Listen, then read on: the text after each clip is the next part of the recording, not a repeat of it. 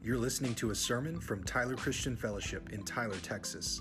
Find us on the web at tcftyler.com or send us an email, tcftyler@gmail.com. Straightforward and explicit series of messages that I think I've ever preached on the Holy Spirit.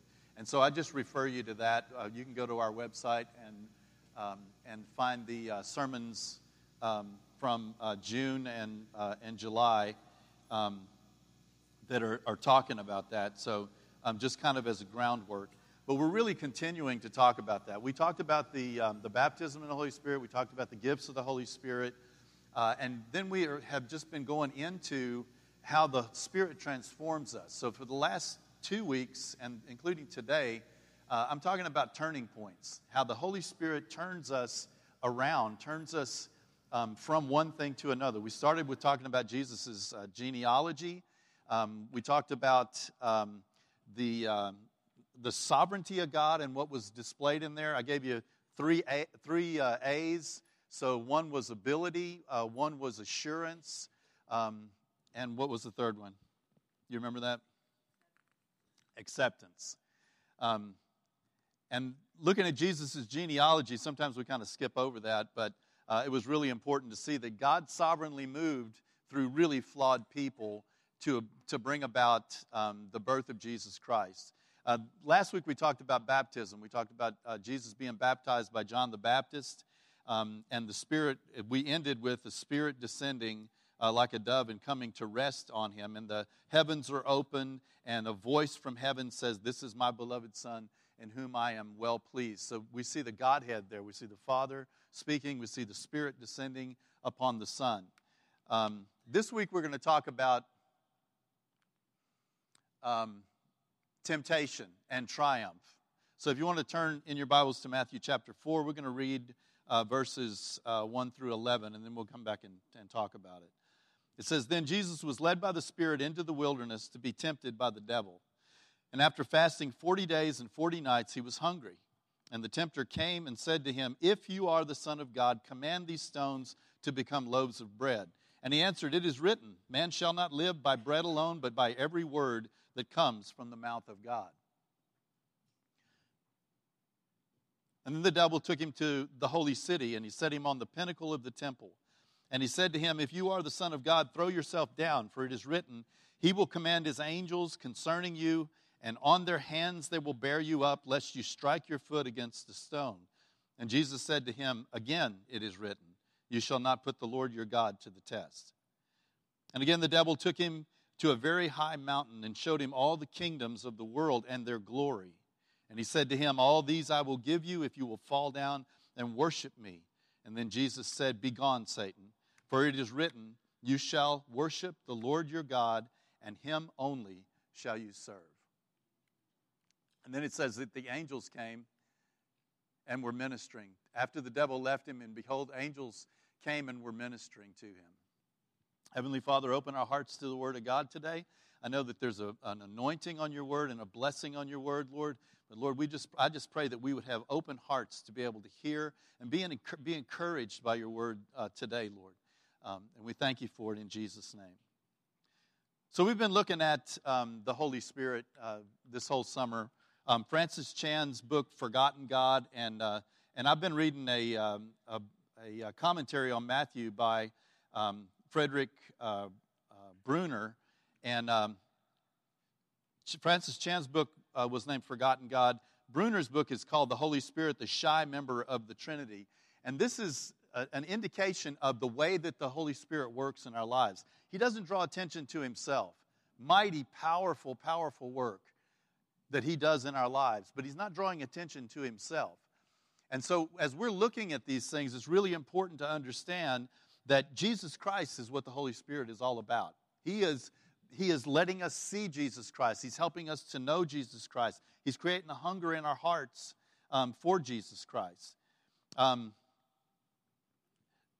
And today we're going to talk about the work of the Holy Spirit in Jesus to prepare him for ministry and to bring him to the place that he's prepared for the ministry that's before him. Now, I remind you that the end of Matthew chapter 3, it says, and when Jesus was baptized, immediately he went up from the water, and behold, the heavens were opened to him, and he saw the Spirit of God descending like a dove, coming to rest on him. And behold, a voice from heaven said, "This is my beloved Son, with whom I am well pleased." I think this is similar to Paul's Damascus Road experience. You know, a lot of people think, well, if I could just see God, I would believe, but that wouldn't be belief, would it? And if I could just hear him, then I would, why didn't he speak to us in an audible voice? Well, the reason why he doesn't is because it takes faith to approach God. And he's never going to take that away from us. Further, when he speaks, it's so easy for us to misunderstand audibly. And so he has spoken to us, but he doesn't speak to us in the ways that we think of him communicating. He communicates in a much more effective way. But in this instance, the Spirit descends, the heavens open, and the audible voice of God is heard saying, "This is my beloved Son in whom I am well pleased." Paul's experience on the road to Damascus was he was knocked to the ground by a blinding light, and a voice from heaven spoke and said, "Saul, Saul, why are you persecuting me?" Both of these things come just before some incredible ministry. So God does things like this when he needs to do things like this in order to commission us and to prepare us for it. And what we see in Jesus is really important lesson that we see here, and we see this often with him, is that something big happens and he withdraws. He goes into solitude for a while. One of the mistakes that we make sometimes is that when something really big happens, we want to kind of kick back a little bit. We want to sit back and just enjoy that. Jesus didn't sit back and enjoy it. It says that he was led by the Spirit into the wilderness to be tempted by the devil. So just at the exact moment when he's at a high point, and that would be a high point for anybody, that God has audibly said, "This is my beloved Son in whom I am well pleased," he is led by the Spirit. What humility do we see in Jesus? That he's led by the Spirit. He doesn't go where he wants to go. He doesn't just do anything that occurs to him, but he's listening to the voice of God, and he's being prompted by the Spirit. And where is the Spirit taking him? He's taking him into the wilderness, it says, to be tempted by the devil. There is a reason why these kind of things happen, and that's because Jesus is going to live a very difficult life. He has 3 years ahead of him of ministry. He's 30 years old, and he's got 3 years of ministry. Now listen, the older you get, the shorter 3 years is. It's amazing how quick 3 years goes. At this time, I believe that Jesus, at 30 years of age, as a man now, he has become a master of the Word.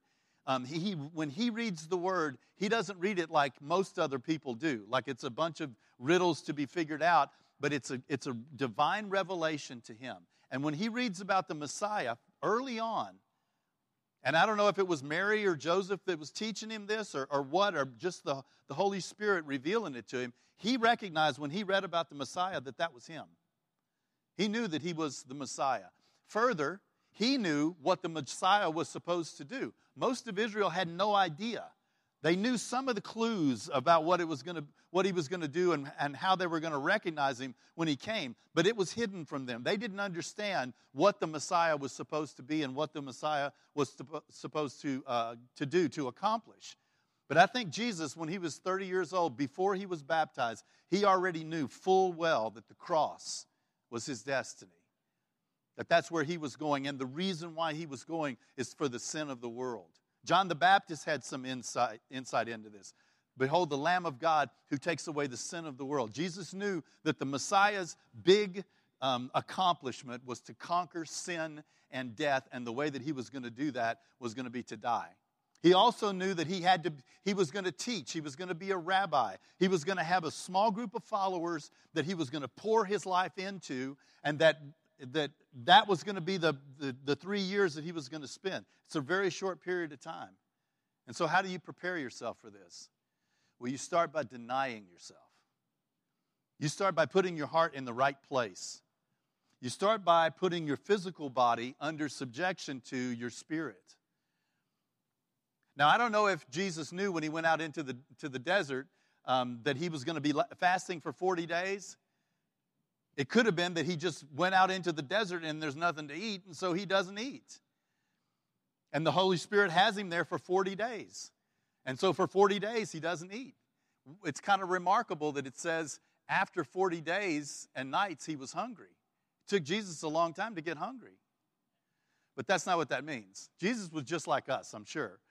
That, the first day of not eating, you're very aware of the fact that you haven't eaten anything. Second day of eating, that's when you start saying, I'm starving, right? But you're not really starving. You have plenty of reserves in your body to go far more than 2 or 3 or 4 days that you can sustain yourself. The limit of going without food is about 40 days. And at 40 days, when it says that he was hungry, that means that he was starving. At 40 days, your body begins to cannibalize your major organs, and your major organs begin to shut down, and you have major organ failure. You lose your eyesight. You can lose your hearing. If you don't get nutrients pretty quick, something terrible is going to happen. You're going to die. And that's where he was at 40 days. It wasn't just that he had hunger pains or his stomach was growling. It was that he was going to die if he didn't get some nutrition. And it was at this point that the devil came to him. And it says, the tempter came and said to him, if you are the Son of God, command these stones to become loaves of bread. Now, I don't want to spend a whole lot of time talking about the devil today, but it's important that we understand that we have an adversary, that he is really good at what he does, that he has a plan for your life, just like God has a plan for your life. So if you don't have a plan for your life, I guarantee you somebody does. And even if you do have a plan for your life, you're going to have to choose between these two, because you can't remain neutral in this. You can't remain unaffiliated, okay?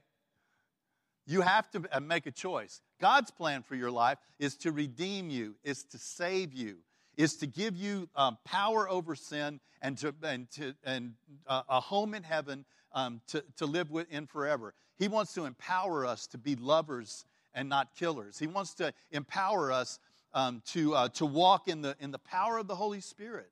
He wants us to live an overcoming life. The devil's plan for you is for you to be miserable and alone and dead. As miserable as possible, alone, he will break every relationship that you have.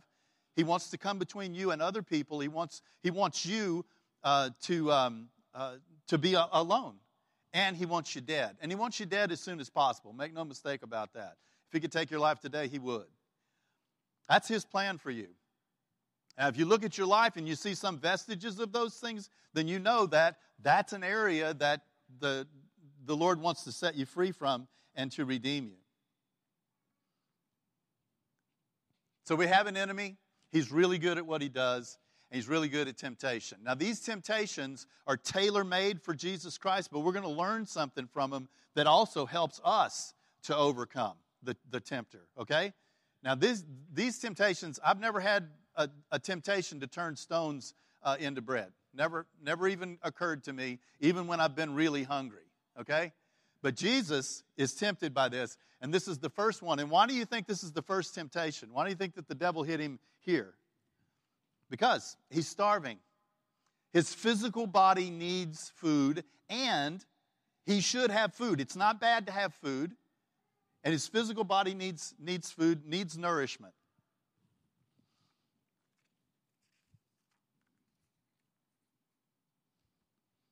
And he begins his temptation with this.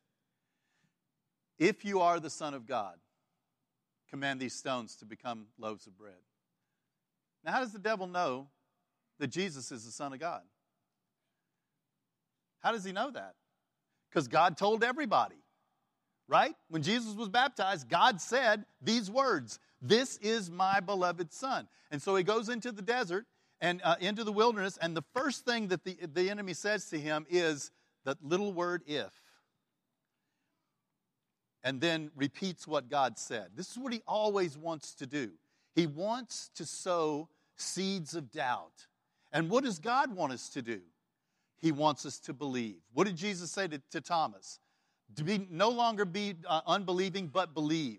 We have it in our power to believe. We use that power to believe all the time. God wants us to use it on Him. And the devil wants to shake those foundations.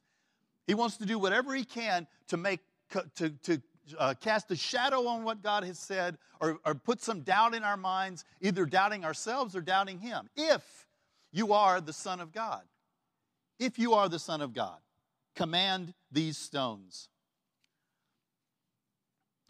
God has plainly said this, but the if is designed to either make Jesus doubt or make him feel like he needs to prove his sonship. And those two are one and the same.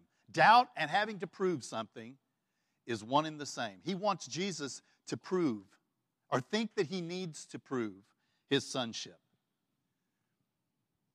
Now, after 40 days, and I've never fasted 40 days before. I've fasted extended fast before.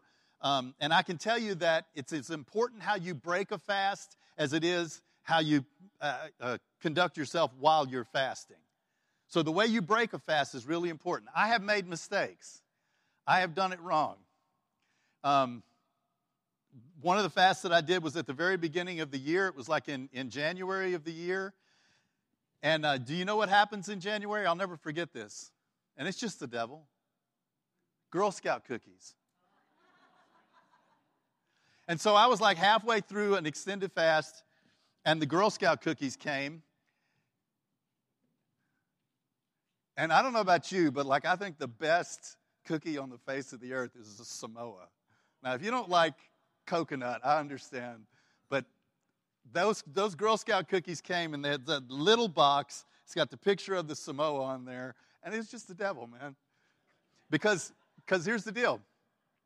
Up until that point, I had been fine. I mean, it's hard, it's arduous, and it's challenging, to fast and to go without food. But my heart was in the right place. And I think what Jesus was experiencing, what is indicated here, is that you're denying yourself physical nourishment, but you are feasting on the Word of God. And that's what I was doing. The Word of God was opening to me. I was experiencing the presence of the Lord like I hadn't before. And the Girl Scout cookies come, and so it was like a little bit of a distraction, and I couldn't get it out of my head. So when I broke my fast with a box of Samoas. It's not the right way to do it. That's not what God wants. Jesus is starving, and the devil wants him to break his fast. That sense of accomplishment, like you've really done something, and break your fast with something stupendous, something, great and a big display of power, I believe Jesus is tempted, just like we are tempted. And everyone is tempted in their own way. The devil is very good at tempting us with things that specifically apply to us. And you look at other people's lives and you're just like, why are you tempted by that? Listen, you can't understand it, but you can understand that you have your own temptations. And this is one where the devil looks at Jesus and he says, if he's human, if he's really human, this has got to be something that is going to work. He's starving to death, and I'm going to tempt him with something of taking care of his flesh. And Jesus answers him by saying, it is written, man shall not live by bread alone, but by every word that comes from the mouth of God. Now, a couple of things about that. This is a perfect answer. And I believe that Jesus is 40 days in the wilderness, and he is feasting on the Word of God. He is feasting on the will of God and the promises of God and the instruction of the Word of God. I mean, he's got it down, and he's experiencing all of these things as he's being physically depleted. I had a vision one time of Jesus in the wilderness. I don't know if this is what it actually looked like, but he was the same color as the desert after 40 days. His clothes were the same color. And from the outside, he looks ragged and skinny, and like he's really been through the ringer. But if you look in his face, if you look in his eyes, you see power. You see something that has been established in his life that has prepared him. He's like an athlete going to training camp. He's going to the desert and to solitude and to self-deprivation in order to prepare himself for the rigorous journey that's ahead of him. And I believe after 40 days, he was accomplished with that. The devil looks on the outside and says, see, he's not omnipotent, he's not omnipresent, he's not omniscient, he doesn't know everything, he can't do everything. He's not God. He's limited in what he understands.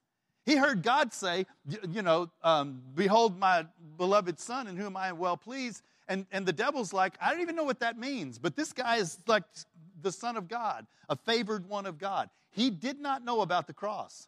Or he would never have put Jesus to death on the cross. He doesn't know everything. He can't see everything. He's very limited. And he's looking at the outside and trying to tempt Jesus. And it's foolishness. Because Jesus is not being tempted by bread. He is feasting on the Word of God. Another thing that's really important here is the way that Jesus is handling these temptations is fully accessible to every one of us. Jesus is not using his mighty power as the Son of God, as the Lamb of God, as the Prince of Peace, as the ruler on the throne of heaven. He's just like a man, and he's handling temptation just the way that men handle temptation. You have access to this. You have access to this. When you're tempted, God does not tempt you or bring you into temptation for you to fall or for you to fail. He brings you into temptation to prove what is within you. And a lot of times we get real puffed up and we think we've got a lot. And God says, you don't have that, but you do have this. When he goes in and starts the refining process, he knows that there's gold in there. It's not as much as you think, but it is there. It is real.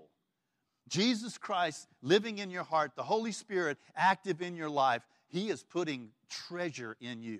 He is bringing forth treasure in you. Sometimes he's got to shake it so you know what's the real treasure and what's not. And Jesus going through these temptations is the same kind of thing for us to go through these temptations. Temptation is to use his miraculous power for his own purposes.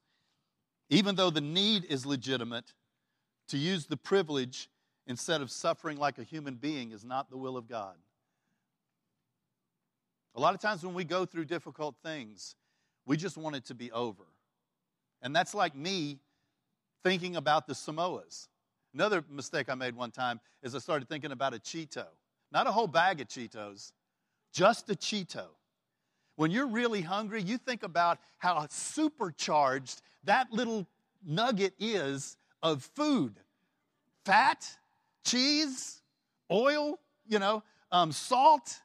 It's got everything, right?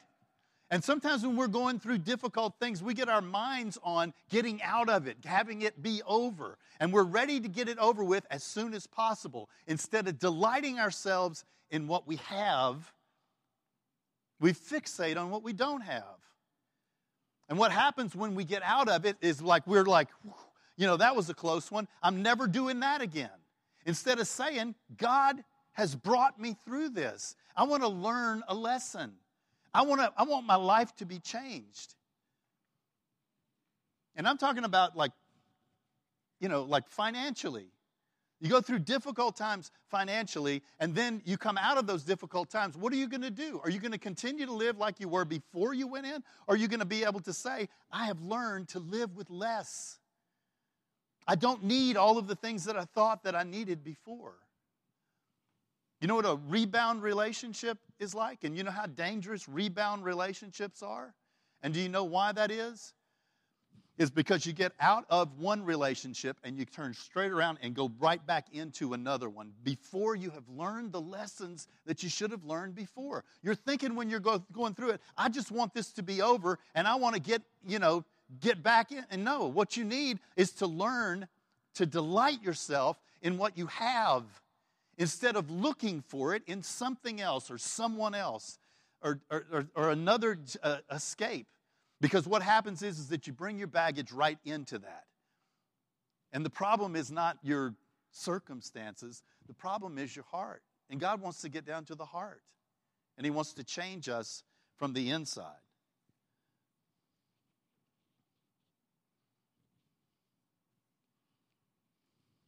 If all we want is relief, then we're set up to fail.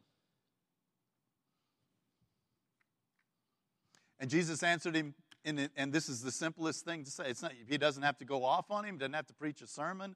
All he has to say is, it's already been written down. You can take it to the bank. Man shall not live by bread alone, but by every word that comes from the mouth of God. The devil's not done. He hit him in his weak point first, and now the gall of the devil is just unbelievable. It's just mind-boggling. Because now he's going to try to trade scriptures with Jesus. So he hit him in his weak point, and now he's going to hit him in his strong point. And make no mistake about it, you can have strengths in your life, and that is not going to be off base for the devil. He'll hit you where you're strong, and he'll hit you where you're weak. He'll hit you where you're vulnerable. That's where he'll hit you. And so he's thinking, I have a scripture, and I can use this as leverage against Jesus. The devil took him to the holy city and set him on the pinnacle of the temple and said to him, if you are the Son of God, throw yourself down, for it is written, he will command his angels concerning you, and on their hands they shall bear you up, lest you strike your foot against the stone. And Jesus said to him, again, it is written, you shall not put the Lord your God to the test. Now, what's this temptation that the devil's tempting him with? And does he tempt us with similar things?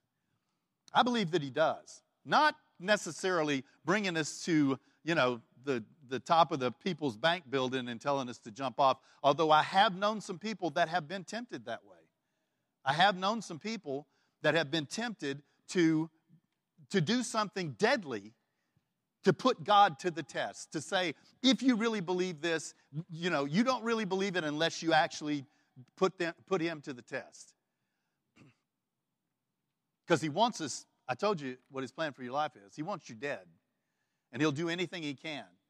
But the temptation here is to think, God has to bail me out.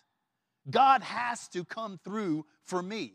I can do something foolish. I can do something pointless. I can do something that I shouldn't do, but God has to bail me out. And that's not what that scripture means. I believe that if I'm walking in the will of God, that God is protecting me and he's bringing me where he wants me to go. And I believe that I can go through some really deadly and dangerous circumstances to do that, but I am not going to jump off a building expecting God's got to do something to save my life. Because I don't believe God responds to being tempted and being tested that way. It doesn't work that way. He wants us to walk in faith. He doesn't want us to be foolish. He wants us to walk in. He will bring us through some of the most terrible things you can face. And I've been through some of the most terrible things that a person can face. But I don't willingly put myself in a position like that, expecting God to bail me out. I expect him to come through for me. He expects me to walk in his ways and to be led by the Spirit. He took him to the pinnacle of the temple. This is a public place. If this thing had happened, then Jesus would have been publicly displayed as being the Son of God. That's not the way that God works. He's using the word of God against him. But see, what Jesus' answer, what it shows us here, Jesus said to him, again, it is written. So he's not saying that scripture's wrong, obviously. He's not saying that scripture's not true. He's saying that scripture doesn't stand alone. That scripture is one scripture, but there's also another scripture which actually trumps that. This one has to do with God taking care of you. This one has to do with the way that you relate to God. You shall not put the Lord your God to the test. We had an outreach to the Juvenile Detention Center years back, and there was one kid in there that he'd been in there most of the time that we'd been there, and we didn't see a whole lot of conversions. We didn't see a whole lot of people coming to the Lord. And this one time we had like a little worship service, and I taught just a really simple lesson. And this kid comes up and he says, I want Jesus. I want to be saved. I was just blown away by it. I thought it was, a miracle. that it would happen. And so I prayed for him. I actually gave him my Bible. And I was just on cloud nine for the next 2 weeks until the next time we came back. And when we came back, I saw him and I was like, so how's it going? How are you doing? What's going on with you? And he was just like, nothing, and I'm like, you gave your heart to the Lord. And he said, I don't believe that anymore. He said, that night, he was laying in his bed, and there was a glass of water sitting on the desk next to him. And he said, God, if you're real, knock that glass of water off the desk. And he said he didn't knock it off the desk. That's putting God to the test. And if you've ever done that, you know that God is not really going to jump through hoops for you. That didn't prove anything, except for the fact that the guy didn't want to have faith and believe. And listen, I understand. We get off track so many different ways. The guy needs instruction. He needs discipleship, right? He needs to be taught what it means to be a believer and how God relates to people. I believe God took him at his word. That wasn't the final end of the thing. After he got out of jail, he didn't come back. That was a good sign. But I'd lost track of him. I don't know what happened. But I know that God took him at his word. God took him seriously when he gave his heart to the Lord. Having said that, God does not have to jump through hoops for him or anybody else. What would happen if God had actually knocked the water off of it? Wouldn't that have set that guy up for a really, big fall later? That God's always got to come through and God's always got to do stuff. God's going to say, look, man, I'm God, you're not. I give the orders, you don't. Right? That's the simple ABCs of being a disciple of Jesus Christ. He doesn't want us to have a foolish sense of entitlement and self-importance. To think I'm too important to let God, for God to let me fail or fall. God has assured us that he will protect us, but don't take that lightly. Walk in a manner worthy of your calling. And then the third temptation says, again, the devil took him to a very high mountain and showed him all the kingdoms of the world and their glory. And he said to him, all these I will give you if you will fall down and worship me. And then Jesus said to him, begone, Satan, for it is written, you shall worship the Lord your God, and him only shall you serve. And then the devil left him, and behold, angels came and were ministering to him. The devil took him to a very high mountain. I want you to notice that the devil keeps taking him higher and higher and higher. And the Spirit is leading him lower and lower and lower. Jesus' whole arc was to come from heaven and not consider equality with God something to be grasped, something to be presumed upon. That he came to earth. I asked you this question last week. I'm still thinking about this. If there was a God, and he came and he made the earth and he made people, and then he decided, I'm going to go down there and see what it's like to be one of them. I'm going to live. Look, where would he draw the line? Where would he say that's enough? Okay, I'm going to opt out of the death part, or I'm going to opt out of the discomfort part. Where would he draw the line and say, I just don't really need this and I'm out, right? Jesus' whole arc was to leave heaven and come to earth, and not even come to really like equality, but the lowest form of human, the lowest form of person, to identify with us, because he didn't come just to experience it. He came so that we might be able to experience him. And in order for us to experience him, sin had to be dealt with. The devil's taken him to a really high mountain, so high that he can see all of the kingdoms of the earth, and it says, and their glory. And he said, if you will bow down and worship me, all of this can be yours. It's been given to me. How does he say in another place? He says, it's been given to me, and I will give it to you. If you will fall down and worship me. Now, number one, the devil's a liar, so I don't even know if he could do this. I do know that he's called the prince of the power of the air. He's called the Lord of this world. I do know that mankind in his natural state is under the dominion of the devil. I do know that.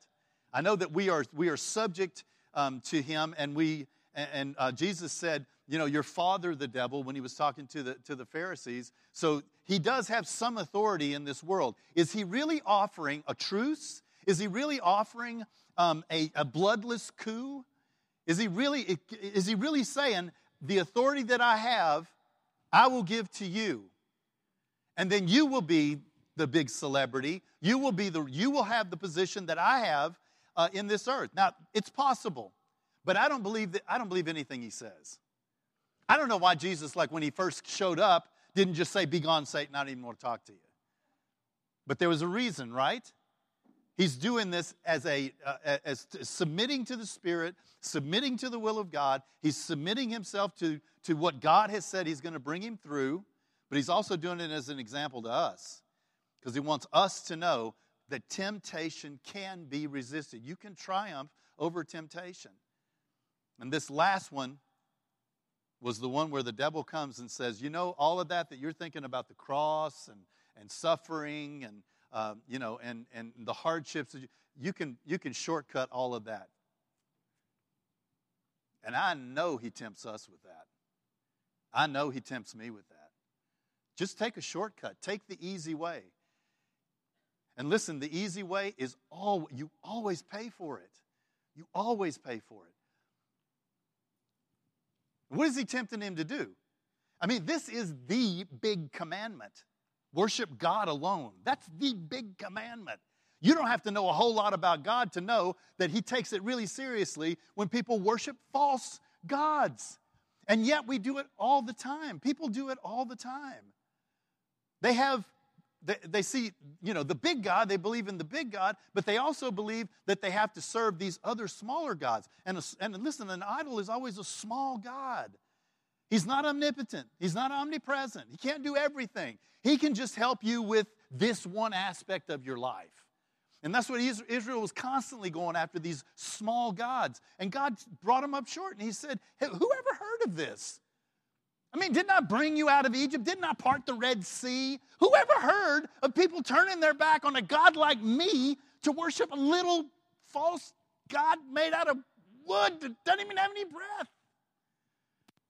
Who ever heard of that?" You know why? Because we want a little God. We don't want a big God. We want a little God that we can put on our shelf, and he can do what we want him to do, and then we can go about our business and live our own lives any old way we want to.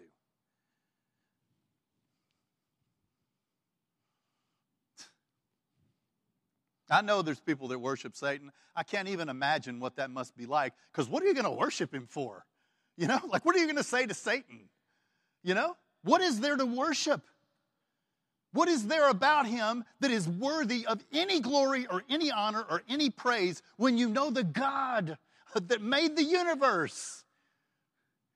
The devil can't make anything. He can only pervert stuff. He can only twist stuff. He can only mess stuff up.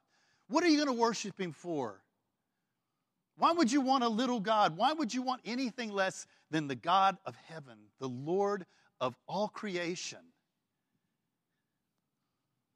I mean, the devil is just like lobbing softballs for Jesus here. It's not like, except for Jesus knows what's before him, and he loves the world so much. And when the devil shows him the world and says, "Let's just call a truce. I'll just give you this if you'll just worship me." Jesus loves the world, and he wants nothing more than to be glorified in the world. But there's only one way to do it, and that's God's way. That's the Father's way. And when he got to Gethsemane, he said, "If there's any other way, let this cup pass." And I guarantee you, as much as God loves Jesus Christ and loves us, if there was any other way, he would have done it another way. There is no other way. There is only blood. There is only suffering. There is only humiliation. There is only death in order to bear the sin of the world. And Jesus had the choice right here at the beginning of his ministry, at the very first rattle out of the barrel. He had a choice to short circuit all of that, to avoid all of that. And you know why he didn't do it? Because he loved God and he loved you. And that's the law and the prophets right there. He wants the world But he doesn't want it that way. He wants to be the center of the world's attention and focus, but he doesn't want it that way. And he won't do it that way. It's like, this reminds me of when Mr. Potter has George Bailey in, and he's like, George, you've won. And George Bailey's like, what are you saying? And Mr. Potter says, I want to hire you. And then he makes him these grandiose offers. You can go to New York. You're going to be earning. How much does he tell him he's going to earn? He's like $2,500, a year, a month, or something like that. At the time, I'm sure that sounded like a small fortune, But then, like, you can travel to New York. You're going to have the best of everything. All you have to do is come to work for me. And George Bailey's sitting there with this big cigar in his mouth. He looks so out of place with a cigar. That's not George Bailey. What is he doing? And he lights his tie on fire and all of this. And Mr. Potter says, he says, I need to talk to my wife. And Mr. Potter's like, sure, go and talk to your wife, And he stands up and he shakes hands with him. And he looks at his hand. It's almost like the slime came off on him. He said to Mr. Potter, he's like, why are you even interested in the building and loan? He said, the only reason why you're interested in it is because it's the one thing in this town that you can't get your grubby little hands on. Why is the devil so interested in your life? It's because he can't get his grubby little hands on you. And it galls him. And he will tempt you with that. He will tempt you with saying, if you'll just do this, everything will be okay. You'll find yourself saying, I know that this is probably not right, but I need to do it. I'm just going to do it, now. Do whatever it takes to get what you need. And it's wrong. And the bottom line is, this is a simple commandment. It's the first commandment. Anybody that knows anything about God knows that he takes worship seriously. And the devil does too. And he wants your worship, and he wants your service, and he wants you to give him his due. He just wants you to open it up a little bit. One of the translations says, all these things I will give you if you will just fall down and worship me. And that just is the thing that stands out to me. Because it just seems so small and trivial, and that you're going to get these big things if you'll just do this. He always minimizes the importance of what he's trying to get you to do until you do it, and then he uses it as leverage against you. He says, it's not that big a deal. You can do this, and it's a little compromise, but you watch. As soon as you do, that's why he's called the accuser. He's the accuser for a reason. It's because he will never let you forget it. He will never let it drop. Just do this. Just sign this. Just say this small thing. And then as soon as you do it, he's all over it, man. He will never let it go. He craves worship. He craves allegiance. He craves service. And the reason why he craves it is because he doesn't deserve it.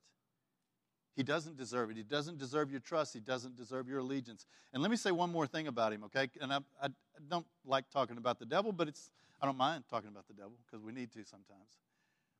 He is cruel. He will see you at your worst. He will see you at your most broken. And he will take advantage of that all day long. I used to have an outreach to the nursing home next door. And every Wednesday we would go and have a little service. And it was just I can't tell you how wonderful it was. And if you've ever heard me talk about it, you know it was a pivotal point in my life. I thought I was going to go and do something nice for the old folks. I didn't have any idea how deeply God would affect me and teach me through them.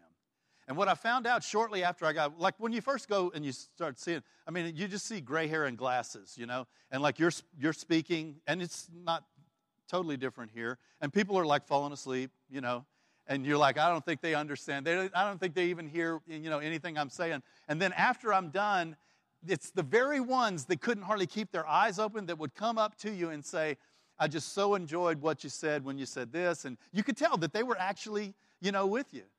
After a short period of time, after maybe a month or a couple of months, I realized that every one of these people was not just another person, but they are fantastic people. They are unbelievable people. And they have lived their lives. Some of them have lived their lives serving the Lord. 70, 80, 90 years. You know what I realize? The devil's still after them today, like he always has been. And just because they're old, and just because they've been faithful to God, he doesn't feel sorry for them. And he's not going to say, oh, I'll just leave them alone. He is working on them. Loneliness, despair, rejection. He's working on them just like he's working on all of us. It just made me realize how cruel and heartless the devil is. Doesn't care about little kids. Doesn't care about old folks. Doesn't care if your heart is broken. All that he sees there is just to take advantage of you. And that's all I'm going to say about him. So, the devil left. Jesus said, "Be gone, Satan." And again, for it is written, "You shall worship the Lord your God, and him only shall you serve." How do you get rid of the devil? You let Jesus take care of him, okay? You draw close to the Lord, you don't have to worry about the devil. Jesus' word is the final authority in all things. And if you're moving closer to Jesus, you're moving away from him because he's not coming into the presence of the living God. That's the last place he ever wants to be. And you've always got access to the throne of grace. You bring yourself to the throne of grace, and the devil has to flee. He cannot follow you deeper and deeper into the Lord. I'm not saying that he won't try to take advantage of it or pry you away from your relationship with the Lord or whisper that word "if" in your ear over and over again if he can. But listen, don't pay any attention to him. Draw close to the Lord. He's your safety and your salvation. And then the last one was the devil left him. Jesus told him, "Be gone," and the devil left him. Another place that says he withdrew to wait for another opportunity. So he's still doing the same thing with Jesus that he does with us. Okay, he's always looking for an opportunity. But when Jesus said for him to leave, he left. And then it says, "And behold, angels came and were ministering to him." Now, David and I were talking about this. Like, how would you minister to Jesus? Like, what would Jesus want, I don't know. It probably had something to do with food because he is depleted physically and he is going to die and he does need something to eat, okay? So it probably was maybe manna. I don't know. What did the angels feed you when the angels come?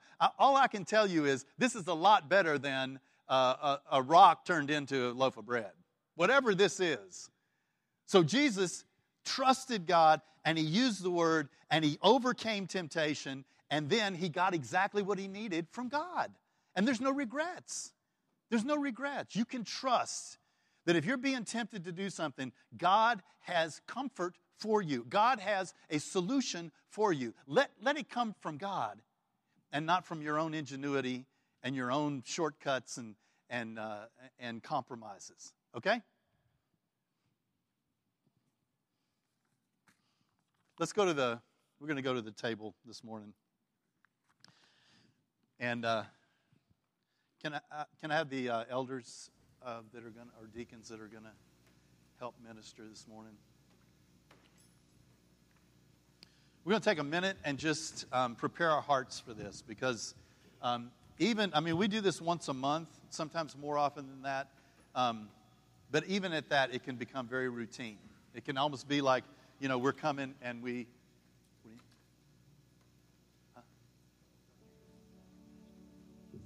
Oh, okay. It can become routine. God doesn't intend for this to be routine. He intends for this to be an integral part of the transformation that he's doing in your life. He's working in your life, and he's drawing you to himself. And so we come to this table sincerely this morning, okay? Let's just pause for a minute and just do business with God. Let him speak to you. David said, "Search me and try me and know my heart and every anxious thought." Open yourself up to the Holy Spirit this morning because he wants to do that.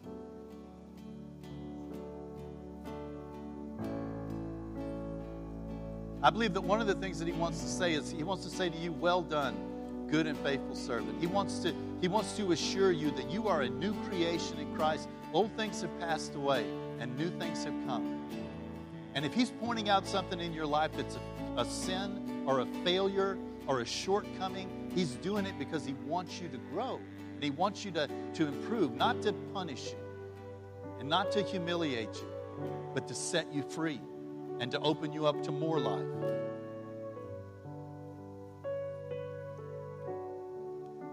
Confessing your sin just means saying the same thing about it that God does. Not calling it by a nice name, not justifying.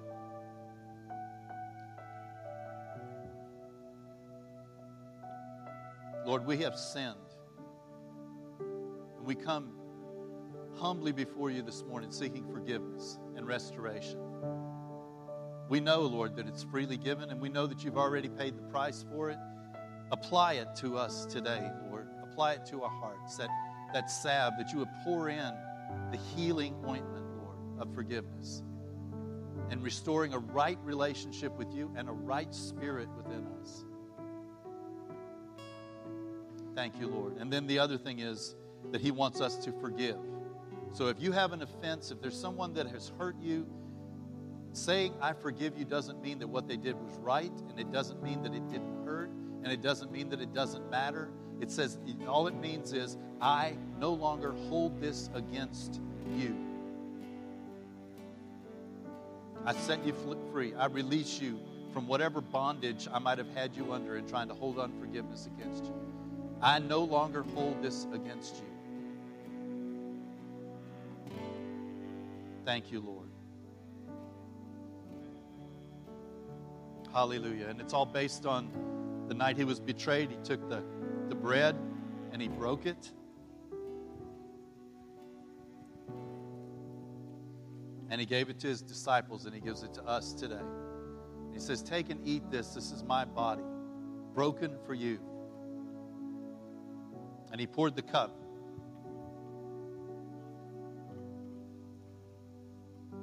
And he said, this is a cup of my blood, the new and everlasting covenant. He came to forgive sins, and he poured out his blood for us. As we drink from this cup and as we eat this bread, we proclaim his death and resurrection until he comes again in glory. Let's stand together.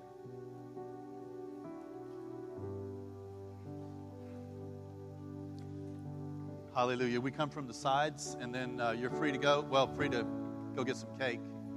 Hang around. Before we do that, we want to take a moment and honor Brother Joe. It's his birthday, and we always just want to honor him on this special day and thank God for him. So if we can sing happy birthday to him, I know that'll bless his socks off. So let's just sing it really loud too.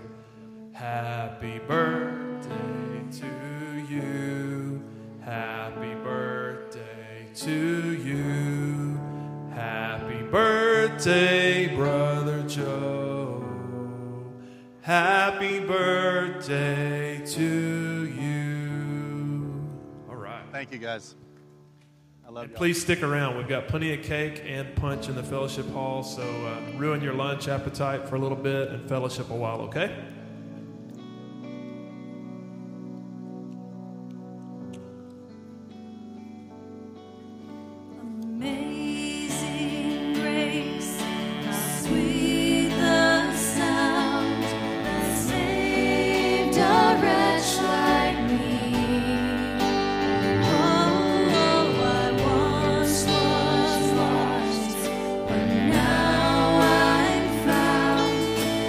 Blind